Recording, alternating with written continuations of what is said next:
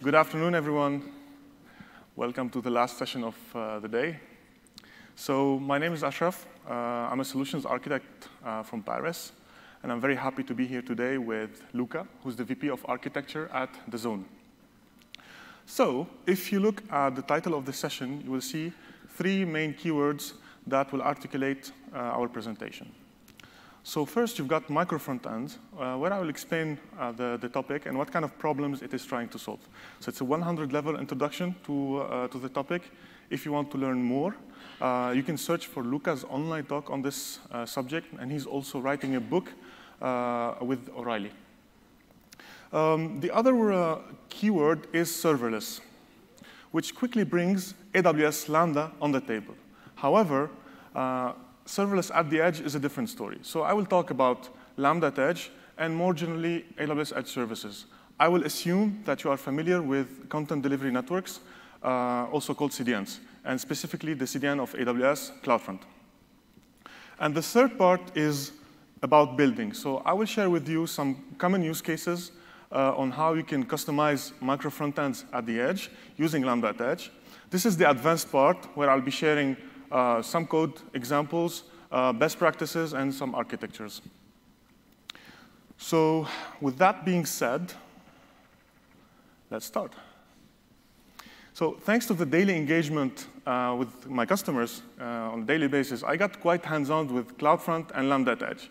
However, my knowledge of micro frontends and more generally microservices was a little bit theoretical, which is challenging for this talk. So in order to overcome this challenge and put myself in your shoes, I participated earlier this year to a workshop in London by AWS called You Build It, You Run It. So we were a bunch of people with different profiles, developers, ops, and they gave us the goal of building a website for a fictive airline company. So we were divided in different teams. For example, we had the booking team, the loyalty team, the catalog team, and the payment team.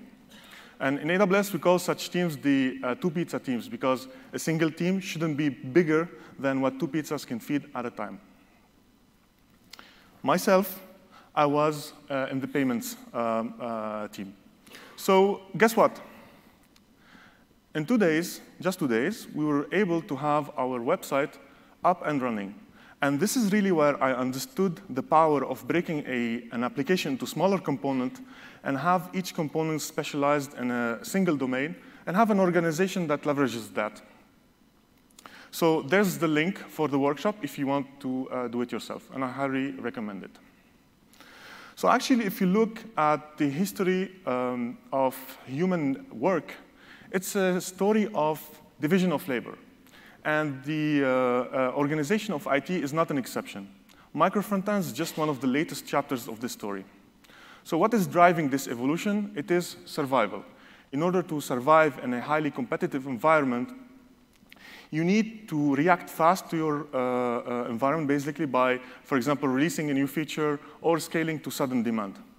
The faster you iterate, the more innovative you become, because you can iterate, basically you can experiment with ideas, fail, and learn quickly. So it's a question of speed.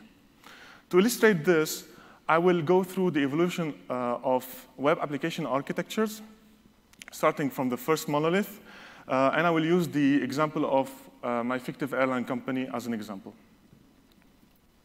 So in the monolith, we had a single team managing a single code repository. That is quite good for starting a new idea because you don't have all of this organizational overhead of other approaches. But as you know, it makes feature development quite slow, and it doesn't scale very well. So this is why we evolved to the three-tier architectures, where we divide our application into 3 layers. You've got the presentation layer, which is responsible for the user interaction, generally handled by the front-end team. Then you've got the application layer that handles the business logic, such as the booking workflow. And then the data layer, which is responsible for storing information, such as the passengers or the bookings. And both of them are handled by the backend team. With that approach, you can make technological decisions independently for each of the layers and scale each one also independently. For example, for the presentation layer, you can scale horizontally using auto-scaling groups and load balancers. However, if you look at the backend, all of the services are still using the same technology, frameworks, database, and working on the same code base, basically, which still creates friction for feature development, and we want to reduce that. So here comes microservices, where we divide the backend into multiple smaller components. Each component is responsible for a business logic, and they only communicate amongst each other through well-defined APIs. With this approach, each microservice is owned by a single team that is responsible for making all the technological decisions, such as the programming languages, the framework, the database, and so on. We see also that this concept goes very well with continuous integration and deployments, as well as with serverless, because they all aim at the same thing, speeding up feature development. However, you notice that all of the microservices are still depending on one single team, which is the micro front-end team. And this is what micro front-ends is trying to solve by completing basically this breakdown until the front end. So with micro front-ends, you need to apply domain-driven design to your application and to your organization. For example, in the case of my airline company, I have modeled it around the user journey. So for example, I have a domain around booking, right? So this is a main domain because this is what differentiates my business. The payment domain is a secondary domain because it's not differentiating, but still required. So in order to measure the efficiency of your modeling, you can look at KPIs such as the time to market, or the time to release a change to your application, or the time to identify a bug and resolve it. So today you have customers like IKEA, Spotify, and Skyscanner who have embraced this concept and talk about it publicly. However, micro front-ends are not without any challenges. So for example, how can you keep the user experience consistent across multiple micro front-ends? How you manage a myriad of frameworks used across your organization and the impact on the average page size? And how you do cross micro front-ends deployments and testing? Well, there are strategies to mitigate that. For example, by fostering the collaboration across the different teams, by standardizing on the frameworks that are used in your organization, and finally, by accepting to use some DOM components across the different teams. So when you define your micro front ends, you have to orchestrate them, right? So that should be also transparent for the user because they don't really care what's happening in the background. So how you can do that? You have multiple approaches. First, you've got the client-side approach, where you will be leveraging the browser, the JavaScript, in order to load, unload micro front ends. With that approach, you can leverage the CDN caching, but you need to make an additional HTTP request to the backend, which can slow down the application. In some cases, actually, you don't even have the choice because you need to make a decision before the JavaScript is executed. Then you've got the server-side approach, where you keep all of the control on your backend, keep your client simple, but basically you do not benefit from CDN caching, which is not great for the application speed. And finally, you've got the edge-side approach, where you combine benefits from both previous approaches. So you will be pushing your orchestration logic to the edge, and you will be benefiting from CDN caching. However, you need to be comfortable with pushing logic to the CDN. Also, you can combine multiple approaches in the same time. Some logic is done on the client side. Some orchestration logic is done on the edge side. So let's take a simple edge side implementation on AWS. Each team will own an S3 bucket in which they will deploy their micro front end using a CI/CD pipeline. As an entry, you will have CloudFront, which is the content delivery network of AWS. And you will leverage the native cache behaviors of CloudFront to route requests to the different buckets. For example, any request that contains the payment pattern in the URL, in the path of the URL, I'll be routing it to the S3 bucket of the payment team. When you do that, you are now ready to customize the micro front end. So instead of building a compute layer in front of the S3 bucket, you can leverage Lambda Attach to do that. So what is Lambda Attach? On one side, it's a serverless service. Basically, like AWS Lambda, you don't care about the underlying infrastructure. You just run your code.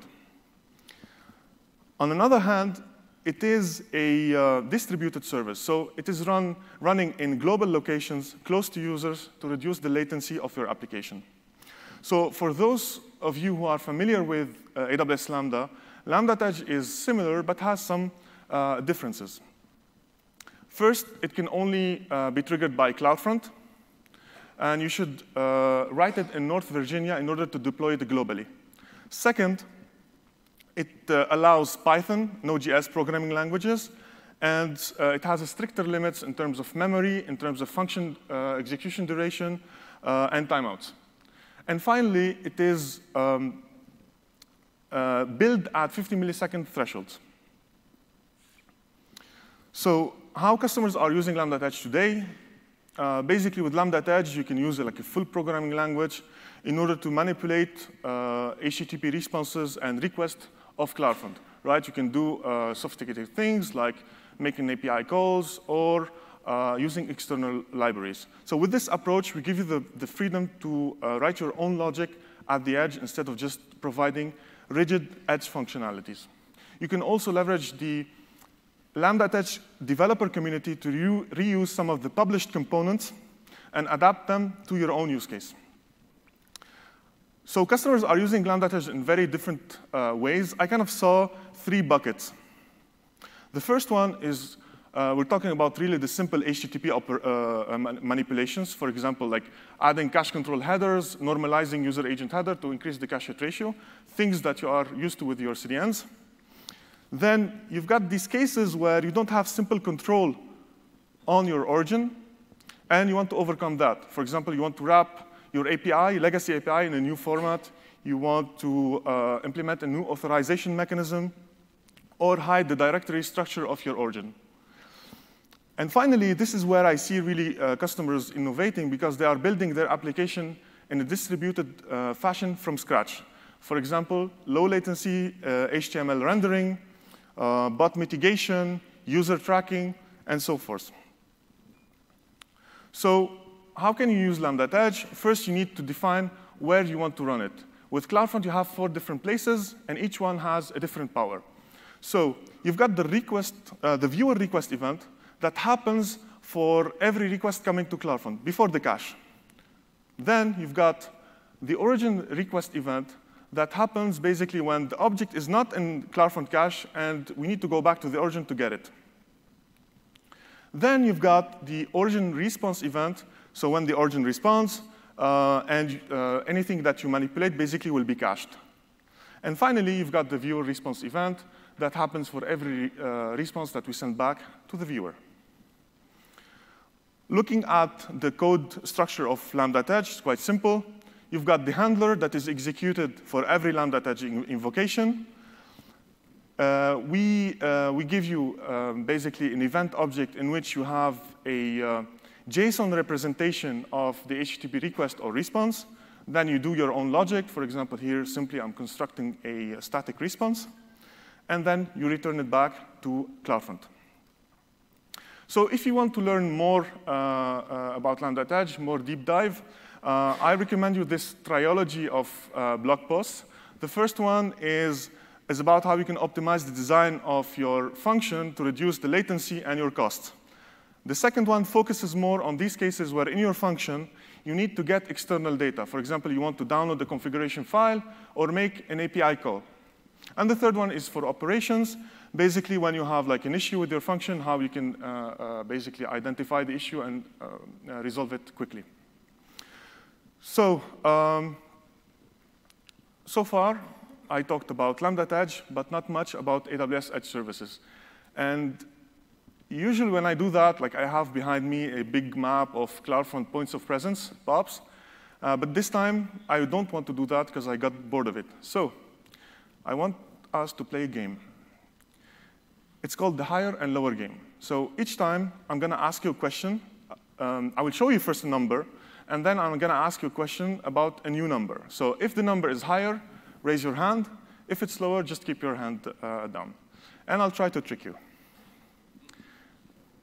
Cool. So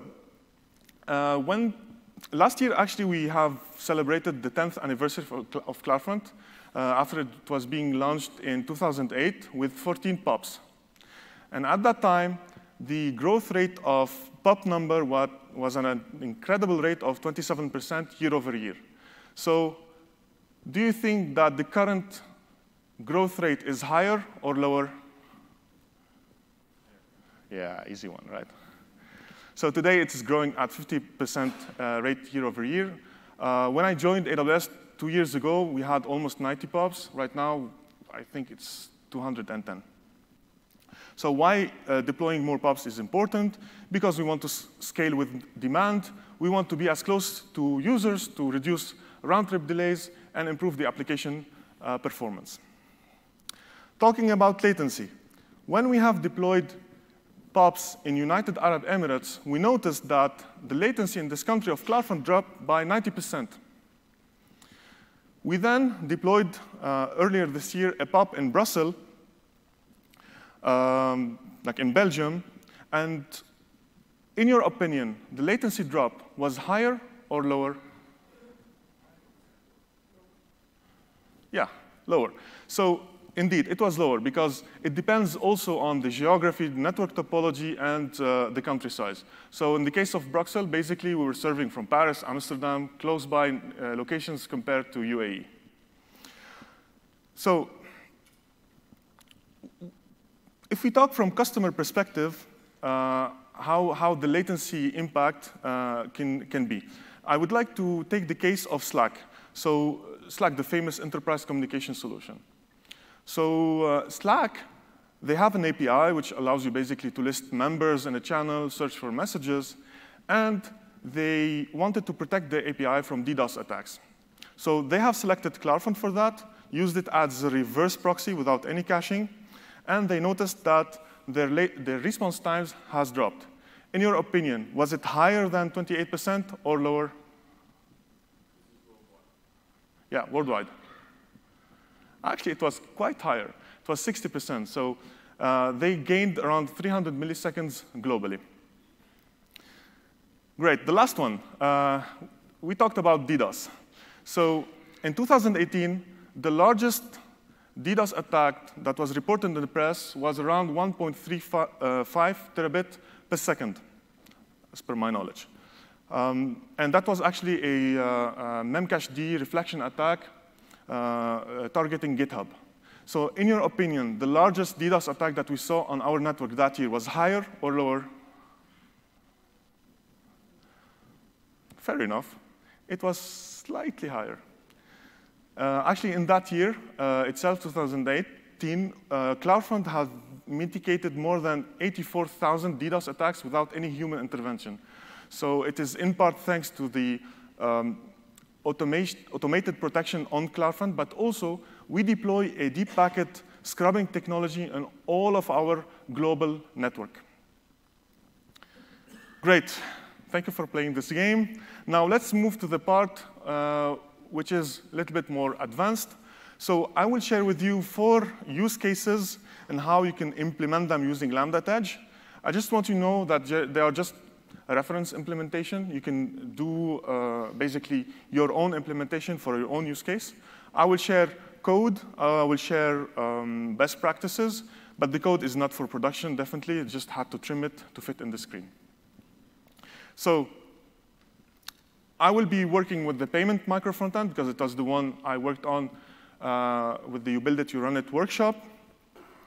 And basically, you've got the CloudFront, you've got the cache behavior, and you've got static content on the S3 bucket, such as images, style sheet, and JavaScript, and you've got the HTML.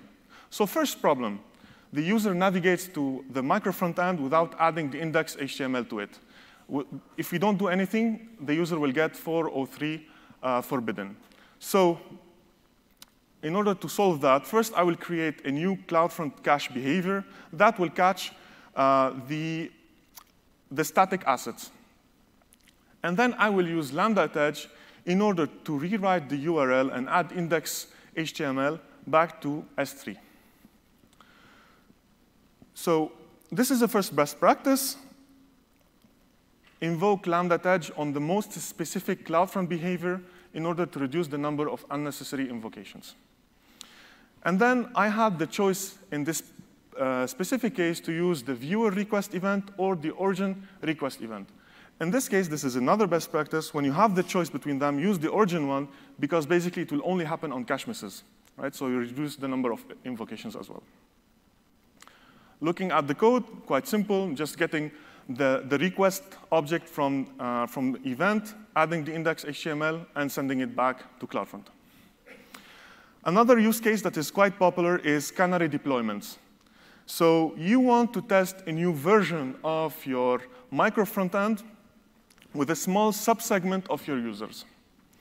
That helps you iterate faster on your micro front end, basically. There are multiple ways of doing it. Depends on, for example, if you want to have stickiness or not. In this simple case, I'm not implementing stickiness. What I want to do is to get basically a percentage breakdown between version 1 and version 2 from somewhere, and basically throw a dice, and then decide which version to serve. So this is why I will be using DynamoDB to store this percentage. However, it doesn't make sense to make a call from a distributed service like Lambda@Edge to a single location like DynamoDB. So this is another best practice. Use DynamoDB global tables, and to replicate your basically the configuration file to multiple regions across the world, and Lambda@Edge will go and fetch it from the nearest DynamoDB table. In this case, I'm using also the viewer request event because I want to make this decision before the CloudFront cache. Let's look at the code. First, I'm using the environment variables to get the region associated to where the Lambda@Edge was executed. And based on that, I'm choosing the nearest DynamoDB table. Then, I'm defining my DynamoDB client outside of the handler as a global variable. So this is another best practice, leveraging global variables because they persist across multiple Lambda@Edge invocations. Inside of this DynamoDB client, I'm using an HTTP keep alive agent because I want to persist the connection to DynamoDB. I don't want for every Lambda@Edge invocation to establish the TCP TLS connection, which adds up in latency. And finally, in the handler itself, basically I make the request, query about the distribution between version 1 and version 2, and based on that, throw the dice, and then rewrite the URL to the correct version. So I want to show you the impact of these two changes on the average execution of Lambda@Edge function. For that, I have implemented this micro front end. I have used a synthetic monitoring tool to make requests across the world. And I have noted the execution duration of Lambda@Edge in multiple regions. For example, in Singapore, initially, it was around 630 milliseconds. When I enabled DynamoDB global tables, it dropped to 60 milliseconds, so almost 10 times. Then, when I used the persistent connection, using the keep alive agent, it dropped to 30 milliseconds, so almost 5 times less. Great. Another common use case is localization of your content. So if you are operating in multiple, basically, regions, geographies, and you want to provide for the same content different versions, according, for example, the language and the country. So to optimize SEO, you need to have separate URLs for each of the localized content.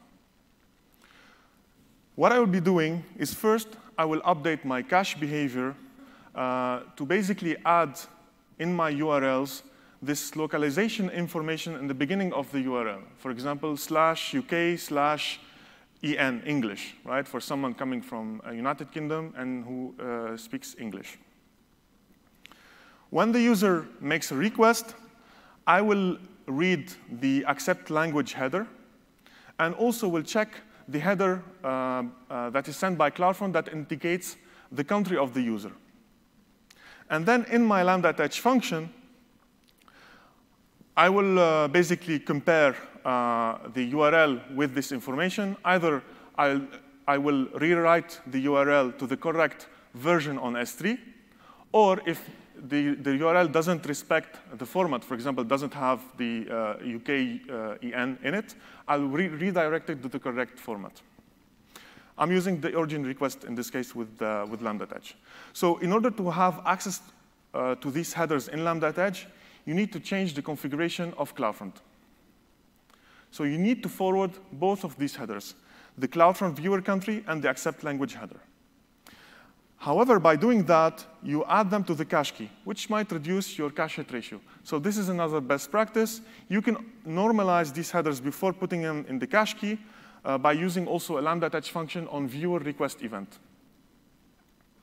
The code is quite straightforward. I'm consuming both headers in the function, and then I have like my logic. And based on that, either I will rewrite the URL to the origin or return a redirection, 302. OK, the last one. So this is for hardening the security of your micro front end. I will be leveraging some known security headers to increase the privacy for your users and your micro front end.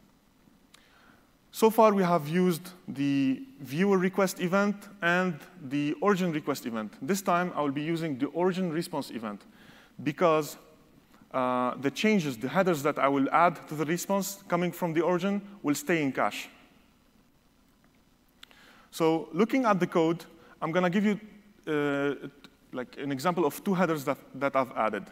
First one is the strict transfer security that basically tells the browser all of the subsequent requests to this domain should happen on HTTPS, a secure connection.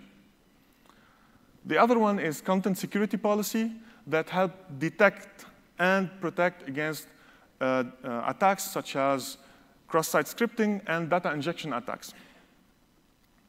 And to show you like the impact on the security of the micro front end, I have used the Mozilla Observatory to basically grade the security of my micro front end. So at the beginning, basically it has an F score, and then once adding the headers, it went up to A+.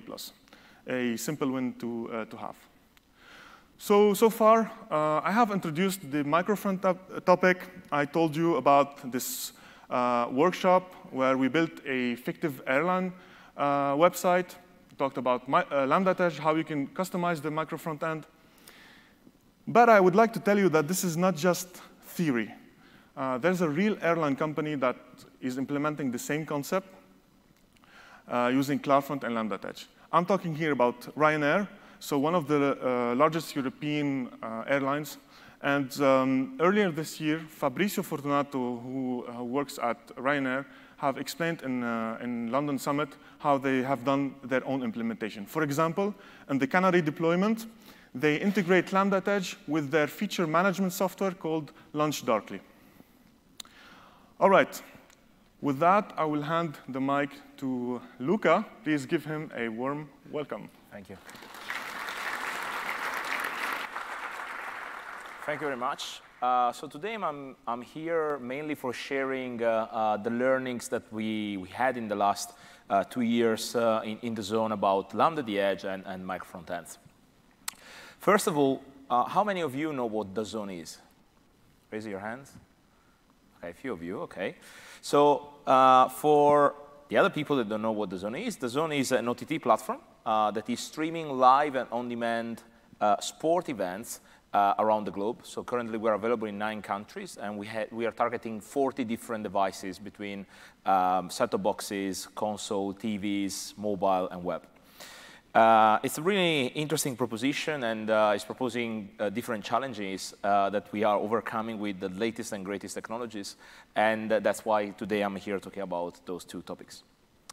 So let's start with what microphone TENS means for DAZN, because as Ashraf was explaining at the beginning, there are different implementations that you can have. So we started from the concept of subdomains, and when I talk about subdomains and you're familiar with domain-driven design, think exactly about the right thing. So we started defining what are for us, how we can create business value around a specific area of the application, to take in consideration user journey, take in consideration how our users were interacting with the previous single-page application. And we discovered very soon that there are some areas that were used more than others. And if a user was authenticated, it was very unlikely that was leaving that specific area of the application. So that was absolutely great. The other thing is of doing this exercise is that we allowed, this allowed us to identify not only for the back end the different subdomains, but also on the front end. So therefore, we have a hand-to-hand autonomy across teams. So we have the possibility to take local decision over global decisions. That in particular in a distributed teams situation like we have, that we have 350 people roughly around 4 different locations in Europe, these things speed up drastically the amount of throughput that we have for delivering new functionalities, fixing bugs, and anything else. So that was the first step that we took. The second thing is how we concretely identify microphone TENS. So in our case, we identify vertically a microphone. Usually, when you talk about microphone TENS, you can the first question that you have to ask yourself is, how do you want to slice your application? Is it like an horizontal slicing where you have multiple microphone TENS in the same page, or is it a vertical slicing where you have just one microphone TENS every time loaded inside your application? So we took the latter, and there are strong reasons for that, mainly because if you think, we really think that currently, if we want to represent a domain, header or footer couldn't represent a domain deeply. But instead, if we say the catalog experience represents a domain, yes, that can create business value. It's the same for the sign-in, let's say, flow or the sign-up flow, exactly the same thing. So we represent them in single-page application, vast majority of the time, or even 2 single pages. For landing page, for instance, we have just 1 single page. We generate static files that have sometimes CSS inline and JavaScript inline, and we serve that, because what we notice is that a lot of users are just going to our website, understanding what is the proposition, and then maybe leaving.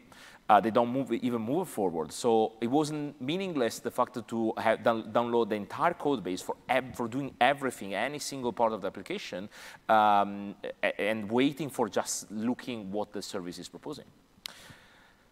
So the other thing that we were conscious, the other decision we take is what is the entry point. So usually there are frameworks that have as entry point the JavaScript file.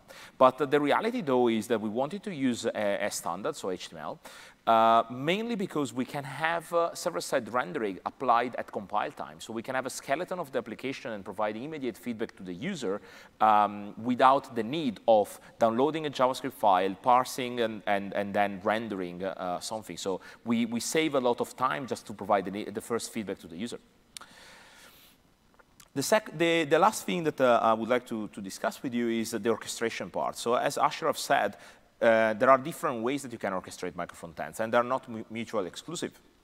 The approach that we took was having 2 layers of orchestration. One is on the edge, and the other one is a client-side orchestration. And there are strong reasons for both. But let's start with the client-side one.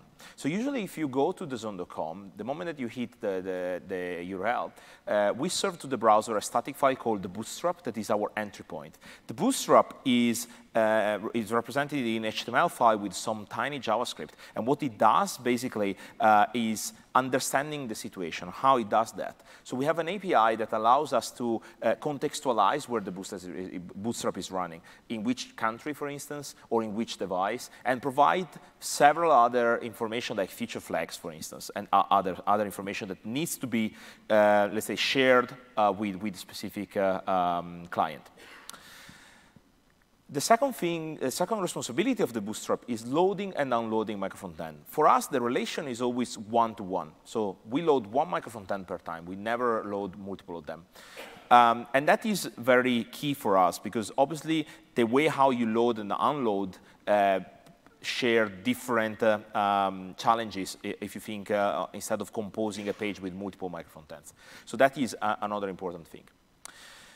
For us, because we are targeting 40 different devices, another important thing is trying to wrap all the complexity around writing an information, a file, or storing something on the web storage that is different device by device, ideally, in a specific place. So if we decided to wrap this layer of abstraction that is taking care about writing a specific file on a Tizen device over a Fire TV one or another one at the Bootstrap level, because the Bootstrap is, let's say, specific to a specific target, but the microfrontend shouldn't. So we have a catalog microfrontend that is available for all the TVs, that is shared across all the TVs. We don't have a specific one for Tizen and a specific one for, because the reality is we are trying to keep separated, let's say, the things that are target specific towards what is business specific. The last bit is the sharing configuration. So the Bootstrap, the first thing that does, apart from understanding if the user authenticated or not and retrieving some information on the context, is also exposing some APIs that are used by other microfrontends. And those APIs allows the microfrontend to store a specific thing. They don't care where, but they know that they can store these things, or retrieve certain things that are stored already in web storage.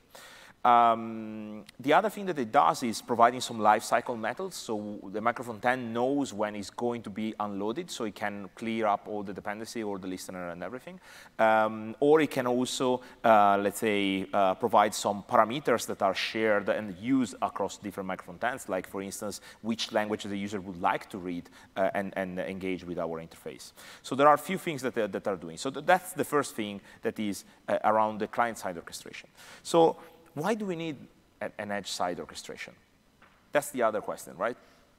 So there are a few things that I definitely envy from microservices world, because the reality is there are some techniques that I would really like to have on the front end as well, like blue-green deployment, canary releases. So what we are doing is canary releases for front end with Lambda the Edge. And we will see later on how we are going to do that. But that is allowing us to ease the new features and the new release of our application based on the country and the browser of the user. That is pretty great.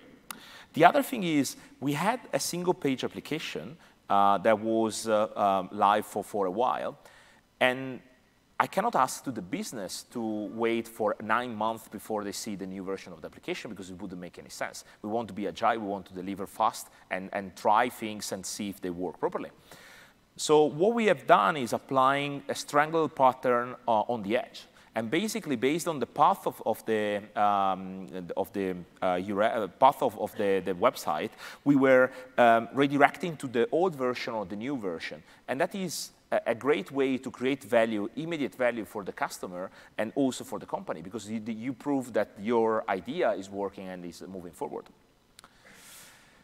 The third thing that we decided to do is, OK, so we have to index some content. We want to have like bots that are retrieving those information. How do we do that? So we decided to use Lambda the Edge for redirecting the bots to a specific version of our application that is heavily optimized for them. The last thing is performance improvements. One thing that we were serving before, all the static files were coming from the application layer, therefore from origin. What we decided to do is moving everything on S3 and using Lambda the Edge for adding the bit of logic that we need for serving the right artifact for the right target and device. So those are the 4 reasons why we decided to go on the edge on top of the client side. So let's see how the architecture works. So this is a high-level architecture, but if we start from left and we go to the right, so let's start from left. So the user is coming to the zone.com, and they hit CloudFront. That's triggering the first Lambda at the edge, that is the origin request. And here the first peculiarity. So currently, we didn't want to change the parameters of our canary releases inside the code of the Lambda. So we had to come up with a solution that could allow us to let's say, retrieve this information externally. So we come up with the solution of having a config JSON file that is living in another S3 bucket and is served by another CloudFront distribution for that every time that the Lambda is triggered, we retrieves the first time and keep in memory for the entire life cycle of the Lambda. And the beauty of this technique is basically inside the JSON file, we can change how many users are in the specific browser and country can see a new micro frontend or live in the old world. And we will see in a moment how it works.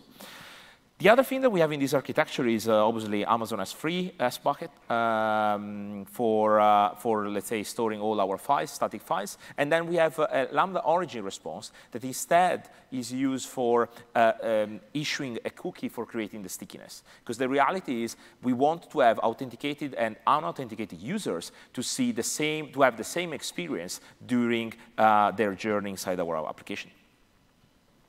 OK, so let's see how we have done canary releases and sticky sessions.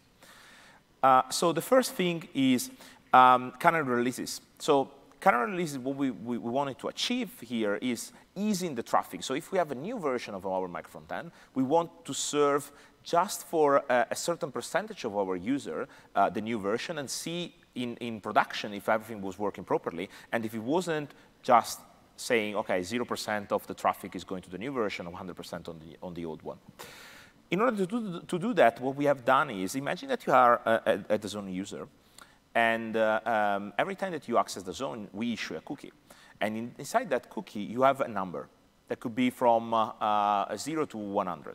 OK? So in this case, this user has a number 20. And when he's requesting a specific page, the cookie is going with the request. And the Lambda at the edge, at the origin, what we said is the first thing is retrieving a configuration JSON file when it's triggered. Inside this configuration file, we have specific information, like if the user is in the US and is using Chrome, 40% of them should see the new application. And guess what? That's what we're going to serve. The user has inside is a cookie, the number 20, so it's definitely under 40, and therefore we are passing the new version. Obviously, this is going to change the moment that we have another user, and this user has the number 83. But again, it's just a random number that we generate at the Lambda at the edge. So that is a good way to do canary releases, because the moment that I can change the number inside the JSON file, automatically I can increase 100% of the traffic on the new version if you see that everything is working properly, or rolling back, just literally changing a value inside the JSON file. So in this case, if we have the user that has the number 83, what's happening that is we are going to serve the previous version, mainly because there was a 40% of the users that should see the new version and not more than that. So this is like a very simple technique, but very effective, that allowed us to redirect traffic to the right version and see in production the behavior of our users. So we talk about canary release, we talk about stickiness. So what are the responsibilities of those Lambdas? So I summarize here what we are doing for each single Lambda. So the first one is the origin request, and the first key thing that it's doing is redirection for fixed URL. Another use case that we have is, imagine that you have like a landing page that is with a promotion that is not available anymore. So you want to redirect the user somewhere else that provides a good experience. So we are doing that at the moment and then on the Lambda at the edge. Because we know, let's say, the status of our landing pages. Another example is the canary release. There, in the Lambda at the edge origin request, we are managing the canary release based on country and browser. Those are the two dimensions that we take care. The third thing is that we have a bit of logic that is generating a random number between 1 and 100, and if there isn't any cookie present, otherwise it will stick with the cookie parameter that is inside. The last bit is redirection for bots. So we understand if the user agent that is requesting the page is a bot or not, and based on that we provide the right version of our application if it's a human being or not. On the origin response, we are doing slightly less, but quite important things. So we are issuing effectively the cookie with a random number that was generated by the origin request. And then we are handling possible errors because maybe we cannot retrieve a specific file and S3 is returning an error. So in that case, we can manage also specific errors that are happening at that level there. So how do we do that? On the origin request, for instance, as you can see, there are a few comments there, and those comments are the APIs that you should use if you want to retrieve the user agent and the viewer country. But obviously, the AWS has, let's say, implement these in a smart way, so it's very extensible. So if tomorrow they are adding new API, they can easily manage that. For us, in particular, if you're a developer, we wanted to create something that was, let's say, easy to read. So we create this CF event that is basically wrapping this logic, and we pass some enums inside it, and we retrieve the same thing. But basically, what is doing the code in the white is retrieving the parameter that you can find in the comments inside this slide. So as you can see, it's very easy to find because we have all those information available in the headers from CloudFront. So then, how do we issue the cookie? So there are 3 lines of code that are highlighted here in the center part. And as you can see here, we have we set a cookie inside the headers, and we just pass the parameter that we need based on the path that we wanted to assign that specific thing. So potentially you can assign also a cookie to a specific path of the application, not to the entire application. That is another, let's say, peculiarity that you can do. It depends really of what are your use cases. OK, but we talk about SEO. And SEO is an important topic, right? Because nowadays, we want to have our content is available on search engines. So SEO, we have few things that we need to take care of. So the first one is understanding the difference between the dynamic rendering versus standard implementation.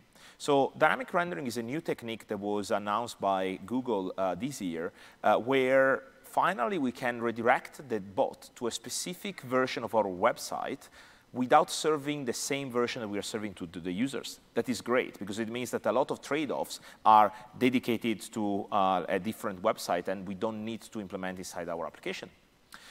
The Google bot, finally, from this year, is up to date with the latest version of Chrome. So we can use the latest and greatest JavaScript, let's say, features compared to before that was, let's say, stick with, I think if I remember well, was version 40 of Chrome. So it was way behind that we need to make a lot of trade-offs in order to have something that is working.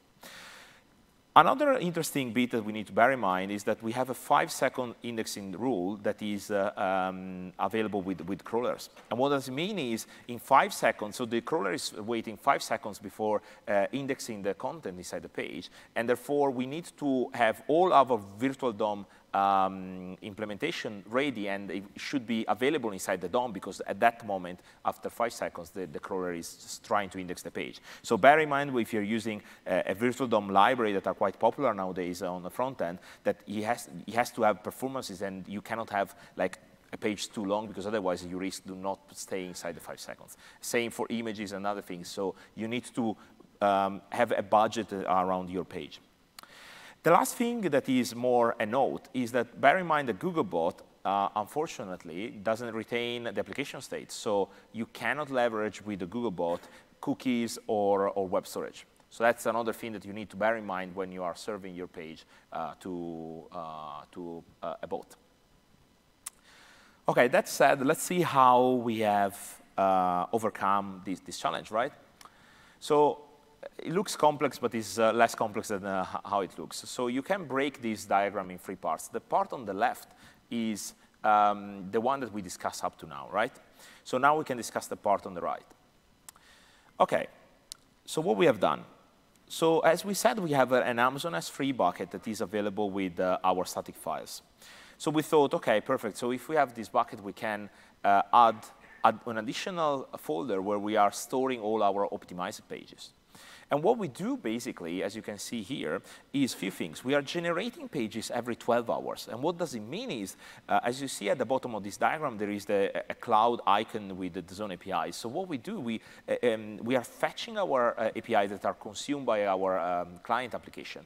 And we are squeezing everything inside a queue, and we start to generate our pages in an optimized way for the bot. And that is very, very important because this allows us to decorate and add additional information that could be hidden unless the user is interacting with the page. So it's a really nice way to provide more information to be indexed by the bot. So here we have like a pages trigger that what it does is retrieving the information from our APIs and generate the SEO optimized pages based on templates. We have a step function, let's say, flow that is triggered by the pages trigger and it's basically generating all the stuff and creating and storing them inside another S3 bucket that we call the index cache. At the end of everything, we need to generate a sitemap, because the sitemap is the first thing that the bot will read in order to understand what he has to index, right? So in this case, we have like the sitemap generator that is retrieving when all the things are finished that he knows through the step function application. Step function flow, and is retrieving what is the latest time of the sitemap, and is understanding when was the last calculation, so it's generating all the sitemap based on the pages that are inside the index cache. There is one bit, though, that we need to bear in mind. Crawlers, they don't just need to know and index all the content. They also need to know if there are new content or are content that have already indexed before. So in order to do that, what we have done is we know when the sitemap generator finishes to generate the sitemap. So at that time, we call a configuration updater. And what it does is retrieving a timestamp, a Unix timestamp that we generate inside the file, and is taking this timestamp and adding inside the config.json file that I described before for making calendar releases. So the Lambda at that stage, it will have all the information also to tell to the crawler, oh, by the way, this is a stale page, so you don't have to index again, or this is a new page, so please go ahead and crawl all the content. And that is, let's say, a nice way to manage this kind of challenge. So here, as I said, we retrieve the latest time of the page generated. We add inside the config.json. And then we use this timestamp for identifying, based on the timestamp of the file, if we need to return a 200 or, I don't know, another response code. So that is basically the crux. Obviously, it sounds all great and quick and very smooth to implement, but let's go to the objective part of this implementation. So this is a snapshot that I take, a screenshot that I took like in September. And here you can see the execution time of our Lambda at the edge, obviously.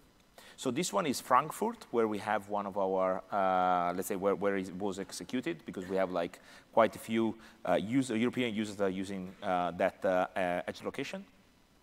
And here, what we have is, as you can see, is we have an execution time that is less than a millisecond.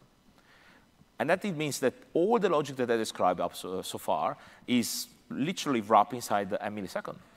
That is pretty fast, if you ask me, compared to what we had before, that we, on top of that, obviously you need to have the latency and all the other things, but in reality, the execution time of Lambda at the edge, despite that the logic is, if you want, fairly complex, it's pretty fast. But let's move forward. Let's talk, we need to take into consideration also the, let's say, money aspect of the thing, right? It's not just the technology part, because we need to take into consideration everything. So just to give you some real numbers, so those are the free months that I wanted to take, because June in particular was the end of the season for us for several soccer leagues. July was, let's say, the summer time, so the pause during the leagues, and then we have like the ramp up in August of all the new soccer leagues. So you can see that we can scale without many problems. So we are talking about roughly 600 million invocation of Lambda per month at peak. And the cost of that, it wasn't incredibly high. It wasn't even $1,000. And that for us was a nice surprise, because obviously we create a lot of value for our users, and to a certain extent it was quite cheap. So let's try to wrap up what are the key takeaways for us. So first of all, we were able to have an execution time of 1 millisecond, and without Lambda the Edge, it took hundreds of milliseconds before we were able to serve something. And that is great. So secondly, the cost, it was quite meaningless compared to the amount of execution and logic we were running at that stage. Then there is another technical aspect. So currently, our setup is scalable worldwide, because it's AWS that is taking care about that. We don't need to understand when we have peak of traffic or other stuff that we need to put up more ECS task or EC2, wherever it is. It's everything handled by AWS and the network of CDNs that they have. Last but not least, we create confidence inside the teams, because finally the teams can iterate quickly on delivering a new feature without impacting the entire application. You just add a new feature, deploy independently, and you can ease the traffic around a specific microfront end. And that's all of it for me. Great. Thank you very much. Thank you very much. Thank you, Luca.